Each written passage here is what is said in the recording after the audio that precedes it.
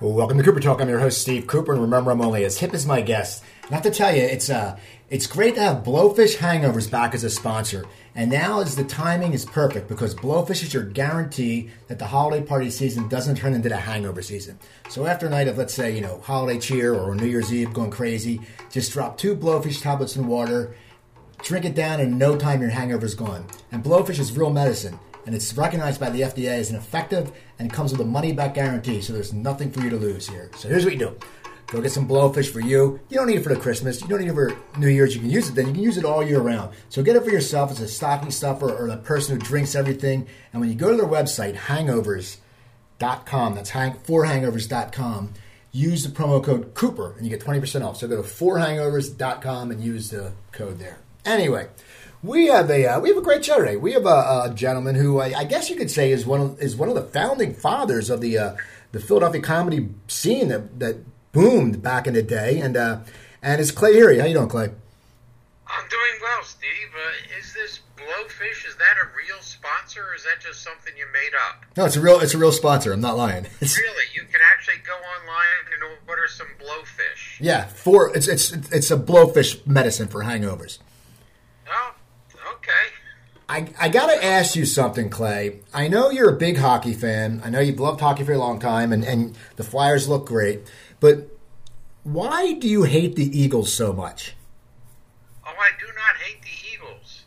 I hate that they haven't done crap in 50 years. I hate the fact that they hired Chip Kelly because I was against him from day one. And boy, was I proven right. The Eagles fans should make a statue for me because I was the one who saw that train wreck coming. And letting Deshaun Jackson go for free to a team in the division, and he single-handedly has cost the Eagles the playoffs a couple times. Unbelievable. And I'm just so proud of the success that Chip Kelly's having in San Francisco right now. So eventually, pretty much, I think everybody's figured him out by now. Yeah, it's just so funny. Everyone knew his plays he was calling, but I know because I always see your posts on Facebook, and it was I thought you didn't like the Eagles. That's what I thought it was. I know because I know, as I said. Now, what do you think of the Flyers? How are you excited about them? Steve, we've known each other for a long, long time, and you have to admit, you're not the most perceptive guy. No, well, your comprehension has always been sort of lacking, and so I can understand why you would come to that conclusion. Now, is this coming through okay on the Skype? Because this is my first time doing it. I just don't know exactly. Am I coming across okay? Is this good quality and that sort of stuff? Yeah, you sound great. Okay, because I have this picture of you on my screen, and I don't know how to get it off. Oh, well, my picture shouldn't be up there. I think if you go, you can. Well, is it a still picture, or am I actually looking at you? It's a still picture that is looking at. Then you can't, because it's kind of creepy, and I want to get it out of here. I have your still picture too, the one you're looking to the side. Believe me, I can't look directly at you. It's some sort of like a vampire thing. Exactly. So which episode is this going to be of Cooper Talk? This is going to be 581, Clay. Wow. Yeah. Wow. And we... 581. How many are left? You know what? I don't know. Maybe 20, maybe 40. I don't know. Can we move this one back a bit? Because I would love to be episode 666. Well, yeah, we can do that. Okay, thank you. I appreciate that. So what's your take on the Flyers?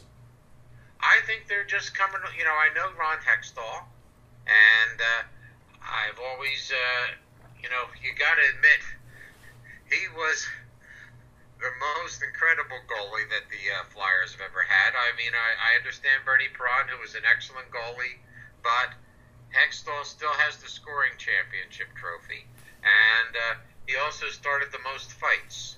So you got to admit, the guy's got spunk. And when you have somebody like that who gets more people who play like he did, you're going to have a winning team. Now, I want to get to the comedy portion about your comedy and how. Good. No, I want to get to because you you were in the beginning of the comedy scene. When did you know you wanted to do stand up? As a kid, were you an athlete, or did you want to play? I mean, did you want to do actor? How did your whole comedy thing start? Actually, I think it started. I was watching the Ed Sullivan Show, and Jackie Vernon came on, and Jackie Vernon did a lot of great one-liners. And he said, "I'm sorry, I'm a little bit down. My uncle Sid Sakowitz died to cherry pie at the automat, and the little door snapped shut on his neck." And my father started laughing and laughing. For those of you who don't remember what the automats were like, these were essentially vending machines. There where the door popped up when you put your coins in the slot, and you could take a piece of cherry pie or a ham sandwich or whatever you want. And it was just a funny visual, and I have never forgotten that joke. And I said, "Wow, that's a great way to make a living." So how do you're young, there's not a lot of comedy like now, there's clubs everywhere. How do you start to go into that path that you can sit there and eventually do that as a living? Well, that was a tough haul. There was nothing happening in Philadelphia. We had to create it. Grover Silcox and I used to take the bus from Mount Laurel, New Jersey, up to New York to go to the Improv, and we can doing it on the weekends was just forget about it, because we would never get stage time, and of course they would always put us on at the end, like at 2 a.m. or 3 a.m. if they still had a crowd, and we would say, "Oh, geez, we got to go to work the next day." Well, we can sleep on the bus, and we would almost always miss the 4 o'clock bus and have to take the 5:30 bus, and we would never sleep on the way back, and then go to work the next day looking like hell. So that's pretty much how you had to do it in those days. What were you doing as a job then? Well, we were both working in advertising, and it was, in those days, advertising was pretty much the scam it is today. As long as you could fake it and come up with some snappy things to say, people would hire you. So that's exactly what we were doing. So you're doing that. You're trying to get stage time in New York. It's not working out because the bus is a pain in the ass, and you're always tired going to work. When do you decide to sit there and say, "We need to do this in our backyard"? It was fairly easy because we would just take stage time wherever we could. We would essentially start it off in a lot of the strip clubs, and because sometimes when there weren't enough guys in the audience, the dancers didn't want to go on, and why bother when they could just make more money hustling drinks from the few guys that were there. So we would go up on stage, and the dancers were actually very happy that we would take some pressure away from them and do some stage time because it was easier for them. And then we did other things. I remember during the big gas crisis in the 70s, we literally worked a gas station. So they had long lines of people waiting to get gas, and we did comedy for the people in the lines. A gas station actually hired us to do that. See, that's pretty cool. Now, who was it? Just you and Grover, or did you have a few other guys, or who were the early days? Just me and Grover in the beginning, and then as the scene started to open up, we encountered more like-minded folks like Andy Cowan and Ben Kurland and Ken Lynch, and we mostly met those at Grandma Minnie's, which was a place that would excuse me. They would only have an open mic on Wednesday nights, and they were getting between 40, 60 acts on a Wednesday night. Then it was just impossible for us to keep going there because it was just a madhouse, because the only people there were the performers, and there was a lot of cabaret singers and things like that, and it just wasn't a great venue. And I believe I don't know who it was. It may have been Andy Cowan or may have been Ben Curlin, but somebody said, there's this place at 23rd and Fairmount called London, and they have an upstairs room, and we can use that. London sat 34 people, and we started doing comedy there on Tuesday nights, and charging $1 a piece. And Liz Matt, who Grover and I went to school with, she was known as Liz Starr on AM Philadelphia for a long, long time. She was working for Evening Magazine at that point, and she's looking for things to do stories on. So she came and did one for us, and we were said, "Wow, now we've made it." And but the problem was a massive blizzard hit the day after the thing aired, because it aired on a Monday and we were working on a Tuesday, and it must have come close to shutting down the city, but it didn't stop. We did $200 at the door that night. People coming and going, mostly people who could walk there because the roads weren't very passable, but we literally had people hanging out down the steps, waiting for people to leave so they can come in and sit down and get a few minutes of comedy. So that's when we knew things were going to be happening. So things are happening. That's starting then. And now, was your next stop the Jailhouse? Was that the next? Yes, it was. At that point, we said, we can't keep playing this place, and it's got, it's 34 seats. The demand is there, but we couldn't get a weekend spot. And I do remember it was Ken Lynch who said, "Hey, there's this place, the Jailhouse, and he doesn't have anything on the weekends, and we can get Saturday nights." So that's when we opened up there on Saturday nights, and we got a cover story in the Philadelphia Inquirer's Weekend magazine, and things just went nuts. We were still charging $1 a head, but we had to expand to 2 shows on a Saturday night, and more and more people came to perform, and so then we had a rotating group of about 14 regulars. So the shows, when you said you had 2 shows on the Saturday night, were they the same acts and just 2 different crowds, or did you have two different shows at different acts? Two completely different shows, different acts. Because we had, like I said, we had 14 regulars, so it was 7 acts a show, and so people would come in and do the first show one week and then do the second show the next week. Yeah. And it was not one of your better crowds, and a horrible room to perform in. There were really only 4 seats in the front of the stage, and then there was about 30 or 40 to one end, and then about 80 to the other end. So it was like working in a subway car. And the crowds weren't the best. I don't think it's still there, but the owner was very, very proud of the fact that he had stone floors, because that way, at the end of the night, he could just hose the vomit into the drains, and it was just going to be and that's exactly what he was doing.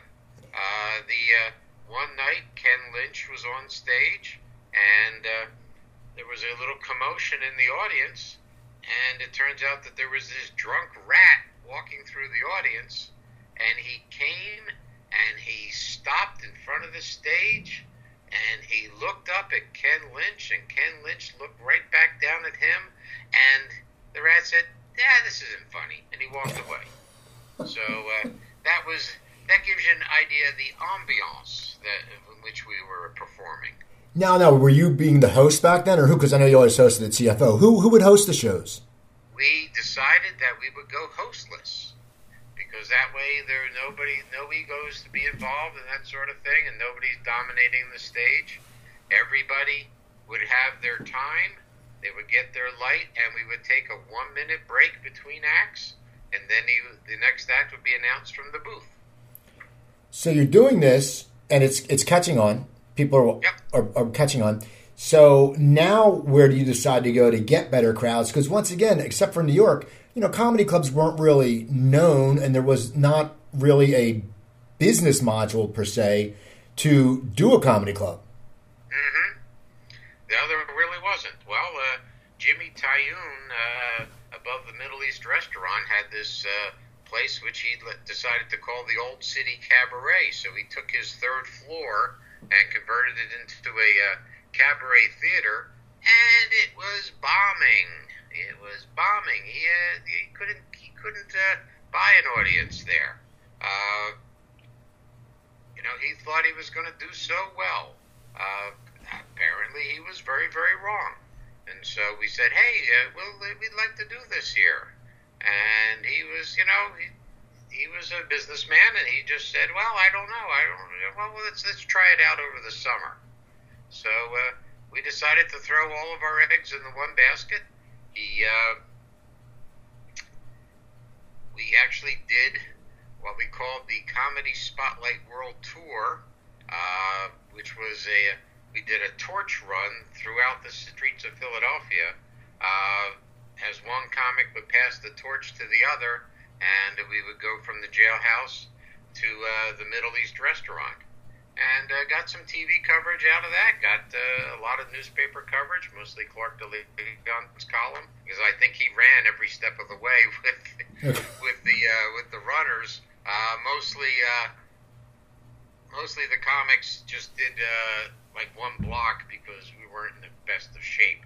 But Ben Kurland, who was a runner, he ran most of it, as I recall. Almost about 90% of the run he handled himself. Well, it's funny with Tyoon, starting a business in the summer in the Philadelphia area is not always the smartest thing because so many people go down to the beach. That was exactly why it was easy for him to take the shot because he wasn't doing any business in the winter either. So he knew he was going to be dark all summer. So why not take a shot with comedy? So he takes a shot, you do the passing of the torch, and how's it accepted? Wonderful. Turns out we had the busiest bar in Philadelphia that summer. It was something that people were waiting for in a decent venue in a decent part of town, where you could actually go to the area, have a nice dinner, not necessarily at the Middle East, but you could have a nice dinner in the neighborhood. And you knew it was a fairly safe area, and it was a nice, clean, wonderful kind of place. We were doing 3 nights of shows. We were doing a Thursday night, which was the open mic, Fridays and Saturdays, 2 shows apiece, and it was kind of a weird room to work because it had a very, very high ceiling, but we filled that in with slides projected up onto the ceiling and to the walls, and sort of tried to make it more intimate, which we did, and it turned out very, very well, to the point where he made his own deal. What was the name of it? At the end of the Comedy Factory Outlet at the Middle East restaurant. So the original name was the Comedy Factory Outlet? That's correct. Now, how did you come up with that name? We were talking about it, and of course the Comedy Store was big in L.A., and so we were thinking, well, what can we do that's similar but different enough? And, of course, Pennsylvania's known for its factory outlets, so there was there it was, the moment we hit on it, and in all honesty, I think it was me who came up with the idea. That was the name. So Tyoon makes his own deal. Now you have to go look for a new place. We still had the jailhouse because we were only to do a summer thing with Tyoon, and some guys said no, we got to cut ties completely, and others said, well, it's always good to have a fallback position, and it can be like a minor league place for the big room, which was also a nice idea. So we still had the jailhouse to go back to. So that got rechristened the Comedy Factory Outlet. And now, when did you gravitate to the location on Bank Street? Because that was I've talked to a lot of comics. That was like the one club that every comic. It's similar to the Ice House out here. You're going to do good on that stage. When did you decide to go to that location? And did you specifically look for lower ceilings and a theater-like aspect because the Middle East that became the Comedy Works was so spread out? Or was that just set up like that when you went there? No, it was not set up that way.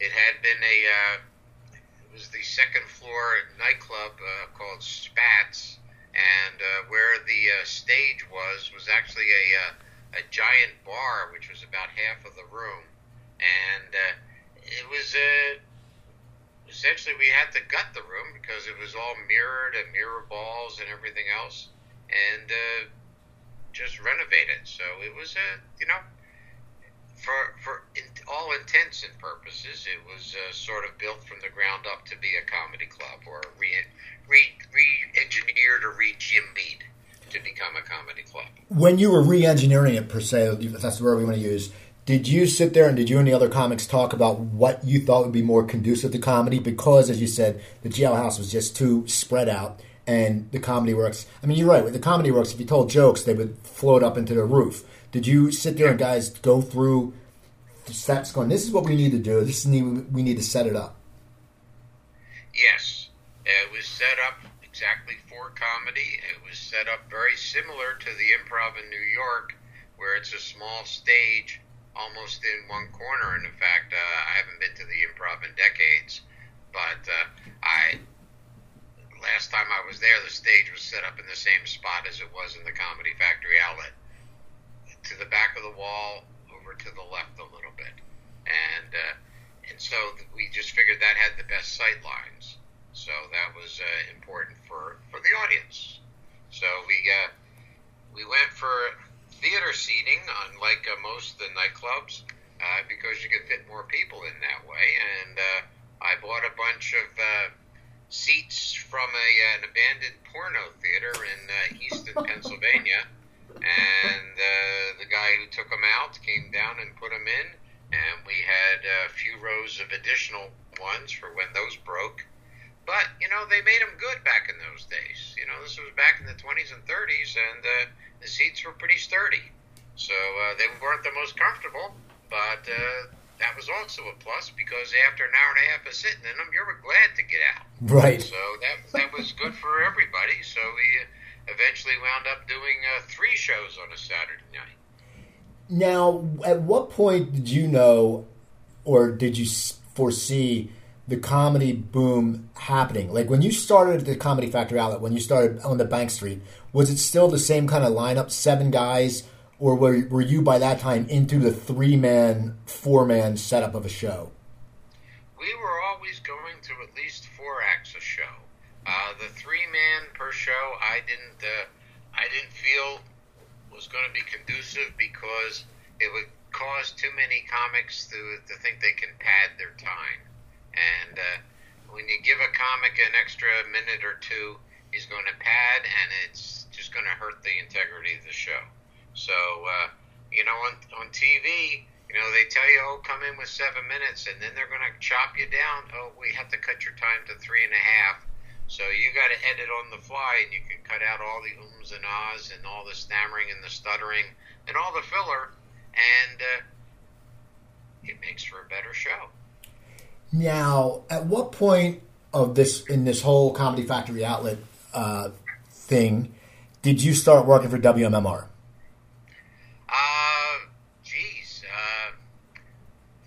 That would be a couple of years in, I think, because I think we opened in 82 or something like that, and DeBella came to town about 85, and I was listening to him on the air, and I said, this guy's unusual. This guy's got a lot of good stuff. And so I hired him to come in and do an MC on the Friday night show, and which we were only doing 1 at the time. And he said to me, I need somebody to come out and do man on the street interviews for me. And, anybody would do it. I asked all of the comics. I said, is anybody interested in doing this? None of them were interested. And I said, wow.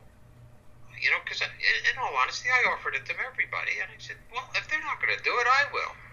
That's this is a great opportunity. So I was the man on the street for WMMR for the DeBella travesty, and that turned out pretty good. In fact, I think you've had some of the Hooters on as guests. Yes. And they actually wrote a theme song for me called "Man on the Street," which I think you can. It's available, probably iTunes and Amazon, and that was my theme song. So what were your segments like? I mean, were you just going out in the street like a Don Pollock type who was the goofy guy in Philly, or were you just going out talking to people? What was your segment, and would you have to get there real early? Because I mean, there was a thing that DeBella had called "DeBella Made Me Do It."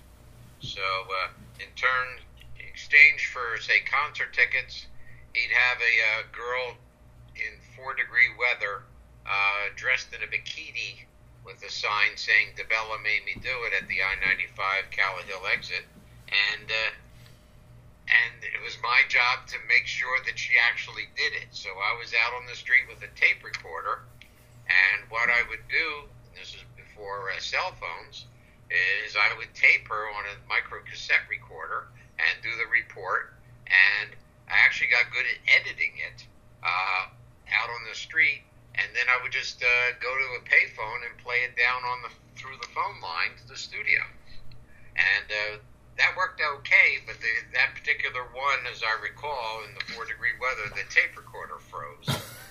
But generally, it worked out wonderful. So I was doing all sorts of wacky things. People camped out on top of a WMMR billboard, and I was have to go there and interview them and climb up to the billboard with them, and the top of Liberty Place, and whatever goofy thing people could do. That's what I was covering. Now, when did you become Captain Cranky? Oh, that was sort of a situation where DeBella didn't have anything happening that week, or maybe it was just real chilly out. I forget, or he couldn't get something, and he said, "Well, come on in the studio and hang out, and we'll play radio." That was his term. We play radio, and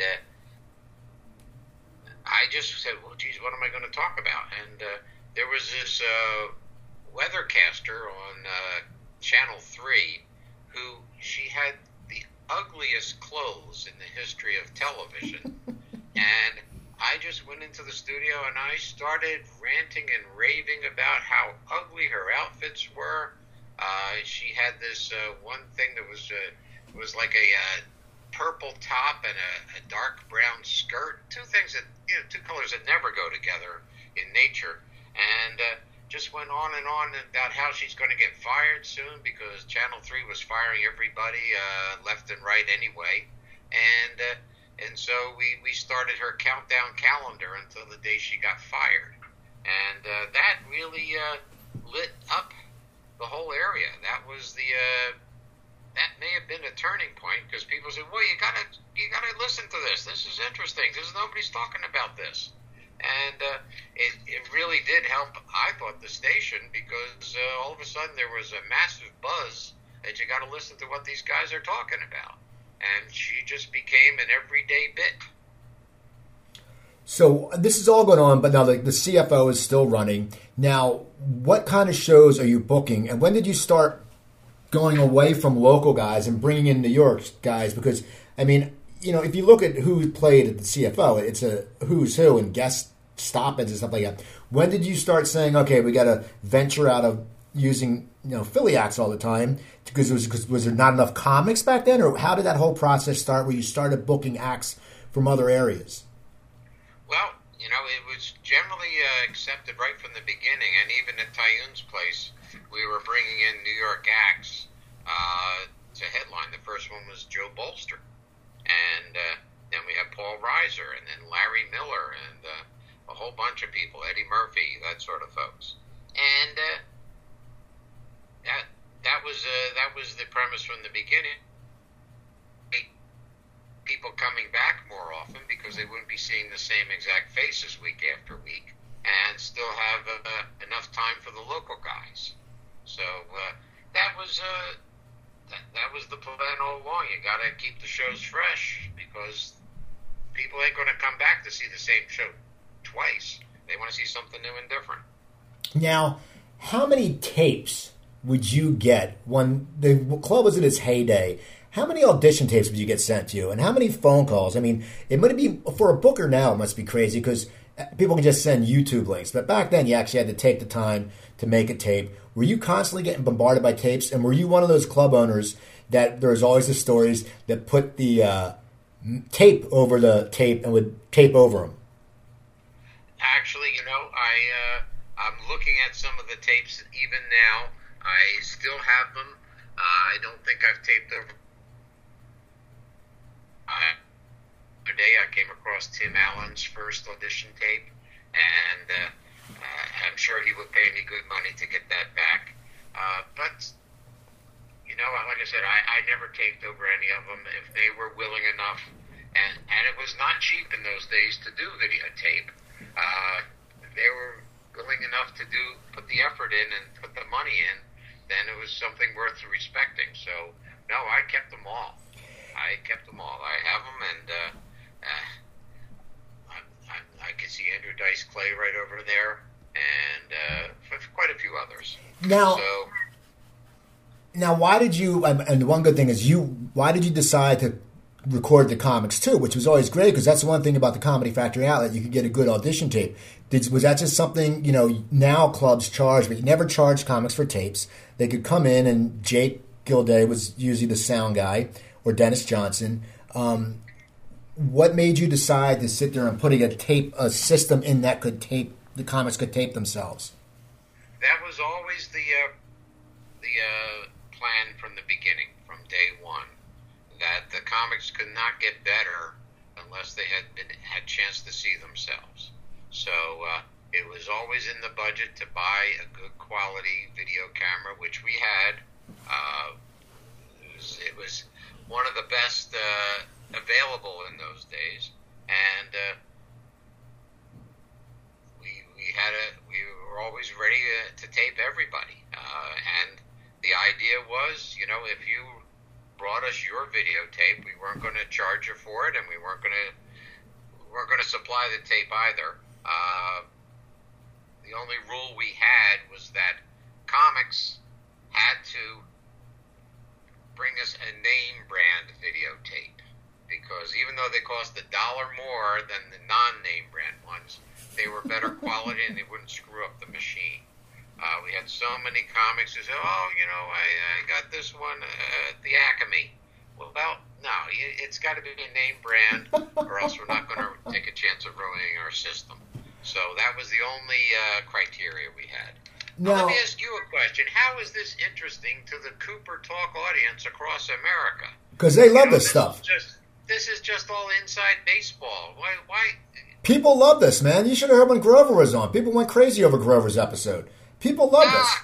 I'm telling you, Clay, people love this. And you know what? Hey, I like talking about it. And so that's about what it comes down to. Yeah, but you have no life. I know, but that's probably why. Why do I hear more? I can't see.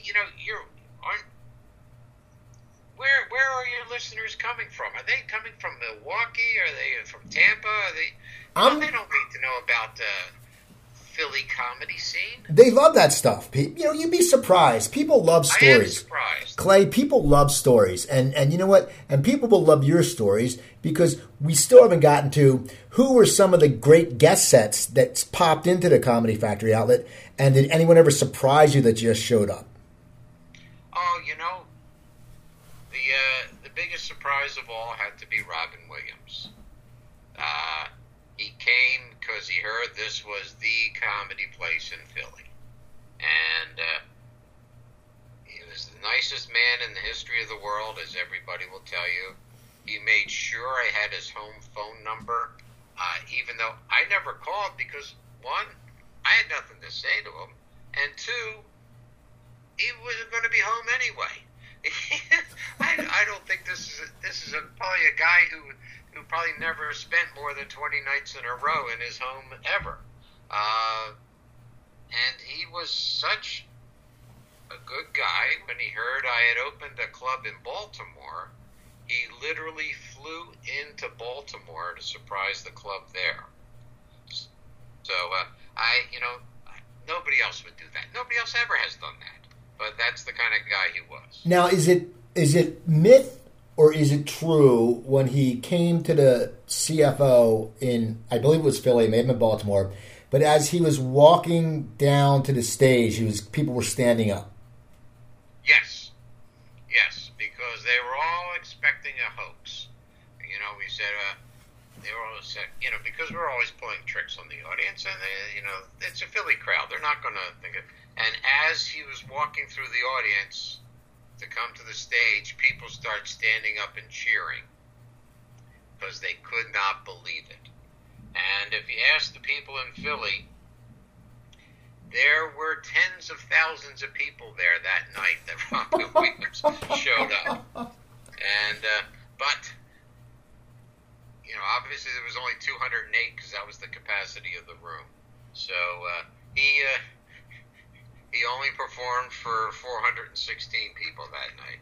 So he never performed for tens of thousands like they would have you believe. Well, that was always the Philadelphia people always exaggerated. There was, about that certain newscaster in the Animal, and everyone knew someone who worked in the hospital, or everyone, oh yeah, my sister-in-law's a nurse.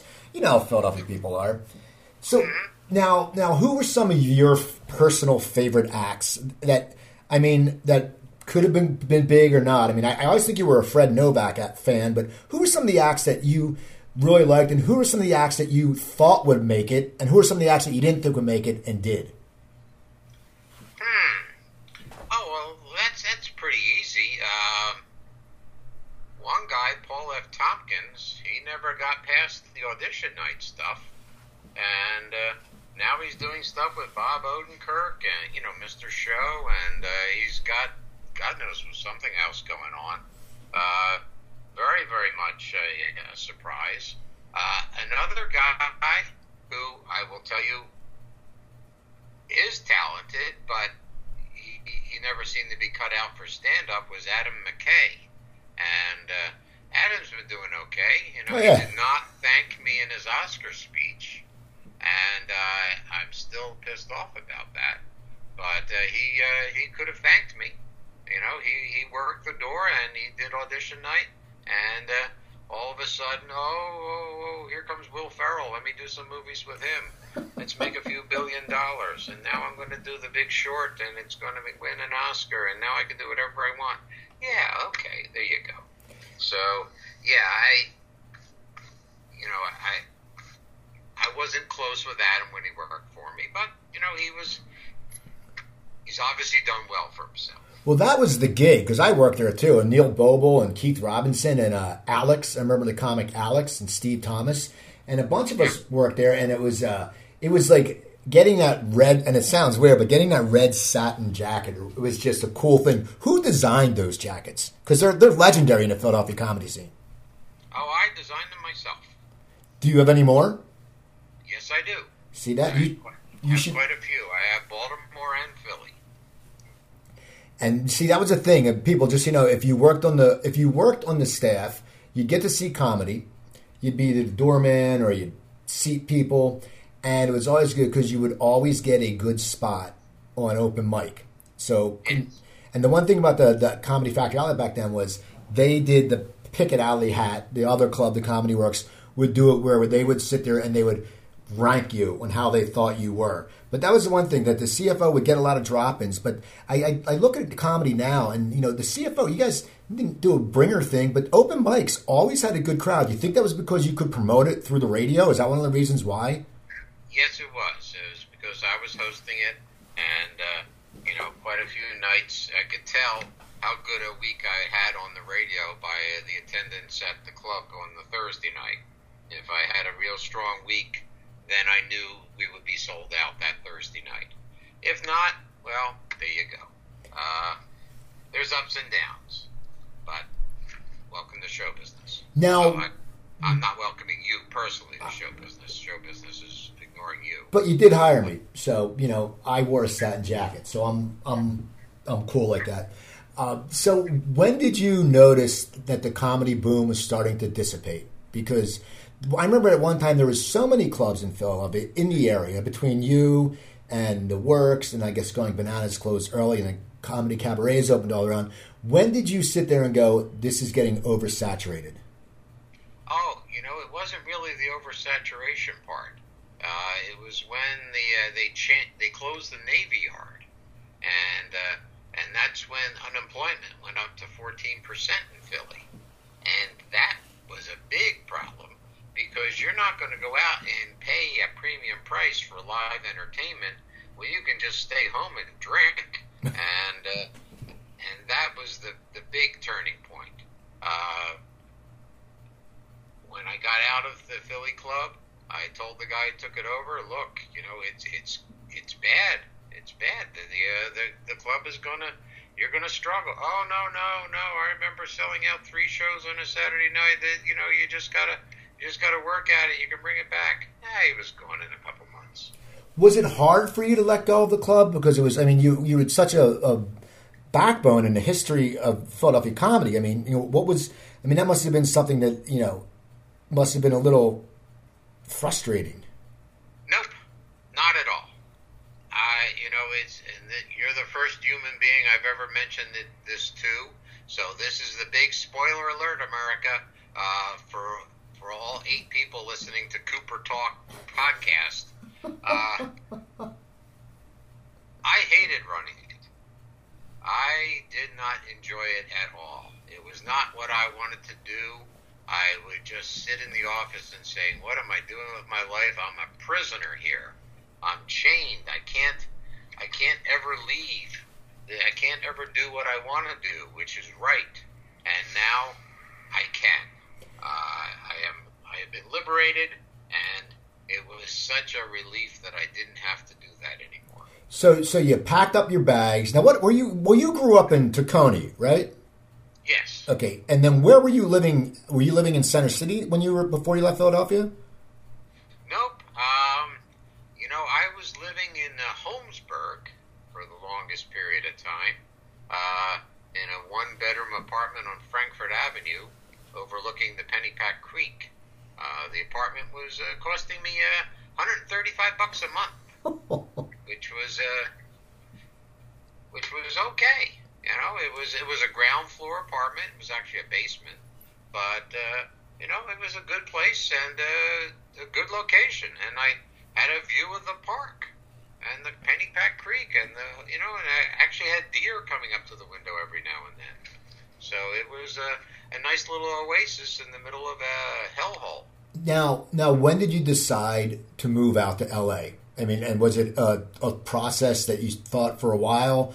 Or did it, once you got rid of the club, was it a quick move, or how did you go about it? Actually, a guy who is still a very good friend of mine, and we communicate by email almost every single day and talk quite often. Emo Phillips came to me, and he said, Clay, I did this movie for National Lampoon, and I put out all my money to produce it for them, and then before they could pay me, they declared bankruptcy, which National Lampoon was doing a lot of. And he said, I think this movie could be a big hit if it was remade with a bigger budget. And Emo trusted me because I was the only comedy club owner probably in history who never tried to rip them off. He would come in and do a door deal, and the people at the comedy clubs would say, well, we only had X amount of people paid, the rest were comps, and rip them off that way. And you, of all people, know that the door people at the Comedy Factory LA were not the best in terms of basic math. And one time Emo came in to do a door deal, and we undercounted by 8 seats. And so I said, Emo, it's not your fault. We undercounted by 8 seats, but I'm going to pay you for the sellout anyway because it wasn't your fault. We miscounted. And it turns out we wound up selling those 8 seats anyway through walk-ins, but that's when he realized that I was the guy to be trusted because I wasn't going to rip them off. I wasn't going to say, well, you were 8 seats short and that's it. So the $200 it cost me, which didn't wind up costing me anything, Garner's movie, I want you to look at it. I think it's very funny. I think it's very original. And I looked at it and I said, this is unbelievably good, as you can imagine from emo. And I moved out here to California to sell it to the studios. Long, involved process, but it eventually got sold to Universal, and they wound up remaking it with Ben Stiller and Robert De Niro, and it was Meet the Parents. Now, how did you go about selling it to the studios? Because you ran a comedy club, you're an ad guy, you were a radio guy. I mean, it doesn't really all come down to sales. How did you sit there and pitch these studios this? Fortunately, it wasn't really more of a pitch since it was a finished product. And, of course, there was the pedigree of National Lampoon was going to release this. And so they're all willing to sit and watch it. I had one night I had to go to a New Line Cinema, and the guy who directed the movie, he said, I don't want anybody watching a videotape of this. They got to watch it with a crowd, and it's got to be projected. And so they didn't have projection facilities in New Line for a movie company. So I had to rent a 16-millimeter projector and a screen and set it up in the conference room. And we had a screening I got there at 6, and we screened it for everybody at 7. And by 9 o'clock, it was over. And then they started asking me questions and questions and questions. What about this? What about that? It was a very intense grilling, and I hadn't eaten. And I said, look, guys, it's 11 o'clock. I'm tired. What do you say? Look, either you write me a check, or let's just call it a night. Well, they didn't write me a check. And then at 8:30 the next morning, my phone rang, and a guy who wasn't even there was on the phone, the vice president of something or other, and he says, yeah, we decided to pass. I'm thinking, you guys knew you were going to pass the night before. Why would you keep me for hours on end, starving, asking me questions? Well, welcome to show business. That's all they had to do was to just say, well, we were in a big pitch meeting all night long. So that's how they justify their existence. So who eventually bought the movie? Universal. And so you were involved in that. Now, were you surprised it hit so big, or did you pretty much know? The version that Emo did, and fortunately Roger Ebert and Leonard Maltin will tell you, was far superior to the De Niro version.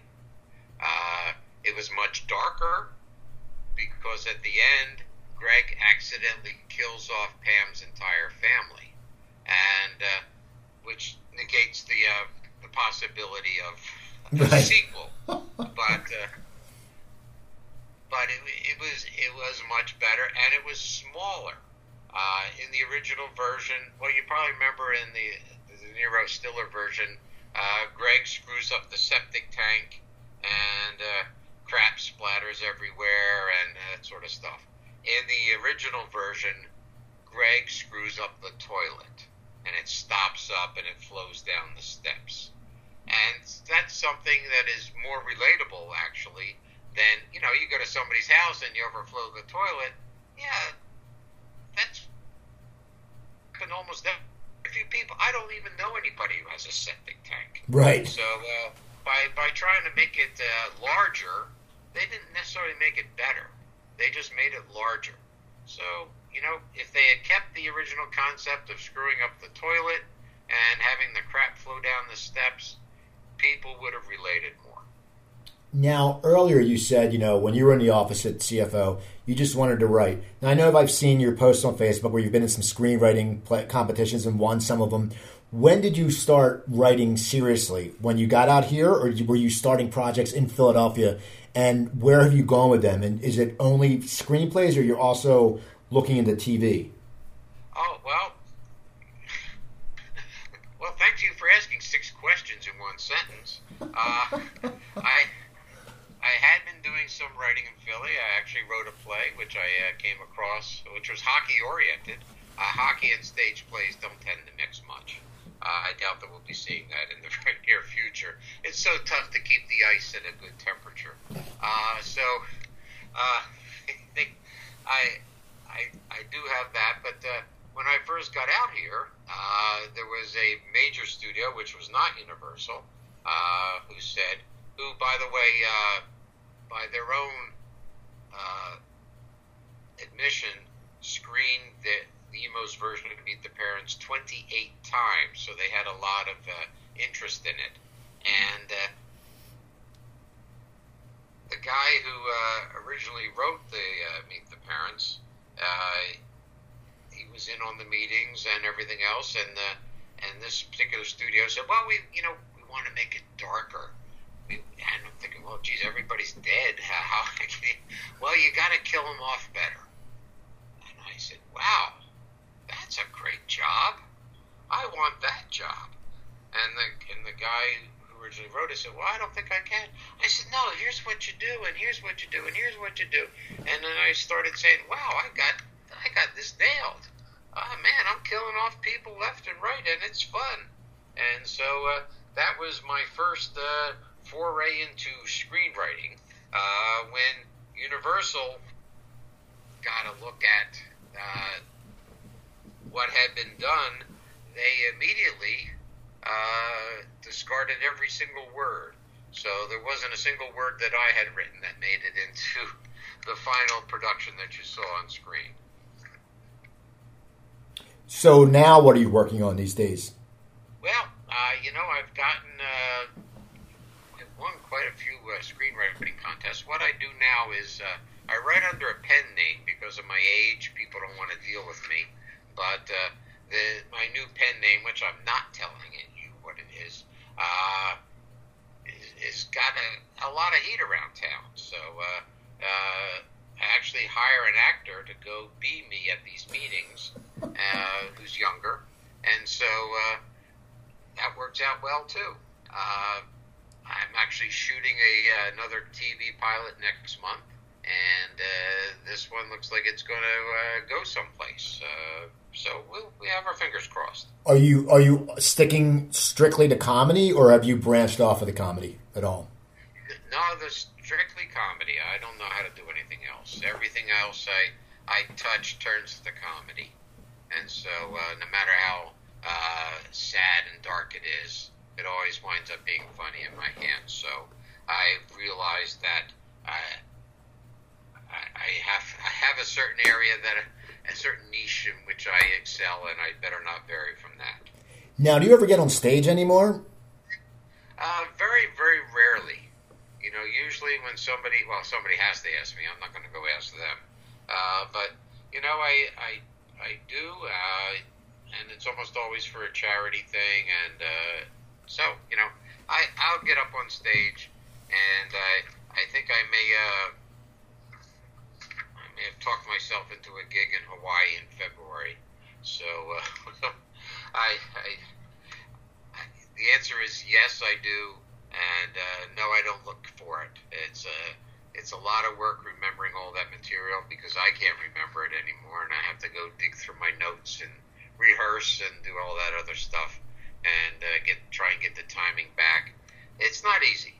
Isn't it weird? Like, you think when you were running CFO, you were on stage all the time, so it became so natural. And I know people say it's like riding a bike; it comes back to you. But you're right; you do have to sit there when you go back on stage, and you want to look through the old notes, and then you sit there and go, "Oh God, this isn't really relevant anymore." And then I mean, it's just it must be weird because for you for so many years that was like so many nights of your life. Yeah. At one point, Philly is not known as anything but a weekend town, but we were selling out 2 shows on Tuesday, Wednesday, Thursday, and Friday nights, and 3 on Saturdays. Nobody in probably, I can't think of anywhere in the country will do 2 shows on a Tuesday night, let alone sell them out. Now, are you still getting on the ice? Because I know you used to play a lot of hockey. Nope. I've retired that completely. My knees are fairly well shot, and so and plus it's hard to get ice time out here. Last time I played hockey, literally, was with Alan Thicke. Wow. So, yeah. Crazy. I didn't kill him. Yeah, I see that. So now, do you go back to Philadelphia anymore, or are you just pretty much an LA guy now? Very, very rarely. Since my parents passed, my sister lives around there, and my brother lives in Connecticut, and I have nieces and nephews in the Philly area. But no, not really. It's kind of like a sad area for me to go because the skies are always gray, and I said, wow, I can't believe it. You don't see the sun much here. Right. Well, you know what? Now, do you tweet at all? I know you post a lot on Facebook. Are you a Twitter guy? No, I think Twitter's going to go away very soon. They can't turn a profit, and they can't find anybody to buy them. So there's at some point, and it'll probably be within the next 6 to 8 months, they're just going to fold because if you don't make money, you can't pay the bills. So I could see that Twitter was going to be a failure because Trump likes it, but that doesn't mean it's any good. I don't see it's going to work. Well, okay. Well, so how can people get in touch with you? Just on Facebook? Pretty much not. Okay. I don't need to talk to people. I don't like people. I'm not a fan of people.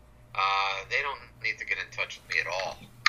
If they want, they can get in touch with me through you. Okay. Let you filter them.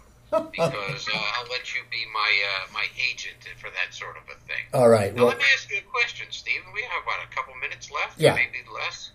What do you do for a living? I do freelance writing. I get advertisers for this. I do a bunch of different stuff. I got all different hats going on, Clay. I got a bunch of stuff going on. So you know how it is. It's the LA. It's got to do a bunch of stuff.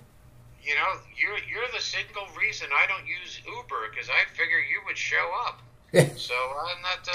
I don't do that. So yeah. Well, good luck with you and your blowhole advertiser. Blowfish. I'm right. Sorry. I want to thank you for coming on, Clay. It was you don't know this, but you really helped out a lot of comics in Philadelphia. I mean, you're one of the guys who got a lot of us start first on stage. So, and we all remember that, even though you always gave a shit when you're on stage. So anyway, people, don't check out Clay here. Don't get in touch with him because he doesn't want you to talk to him. And when Twitter goes down in 6 to 8 months, remember, you heard it here first, people. Clay Heery said it here first. So, people, check me out on Twitter. It's at Cooper Talk for the next 6 to 8 months. It's at Cooper Talk. Also, go to my website, coopertalk.net. I have a bunch of episodes up there. You can email me, Cooper, at coopertalk.net. Instagram, Where's the Friends, Cooper Talk 1. Instagram, I put food pictures up because that leads to the other thing is my website, stopthesalt.com. A few years ago when I had that bad health scare, I had to reevaluate all my eating habits. So I wrote a cookbook. It's 120 low-sodium recipes. They're easy to make. No pictures to intimidate you. They're just good. So you can go to Amazon.com or BarnesandNoble.com and get it. Or you can go to StopTheSalt.com and then I make more money. So keep listening, people. Don't forget, go to 4Hangovers, FORHangovers.com. That's for the Blowfish. You can order that. Put in 20% off if you put in Cooper at a promo code. So go to 4Hangovers.com. Follow them at BlowfishHangovers.com. Once again, Clay, I want to thank you for coming on. People, you have a great holiday. I'm Steve Cooper. I'm only as hip as my guest. Don't forget, drink your water, eat your vegetables, take your vitamins, and I'll talk to you guys next week.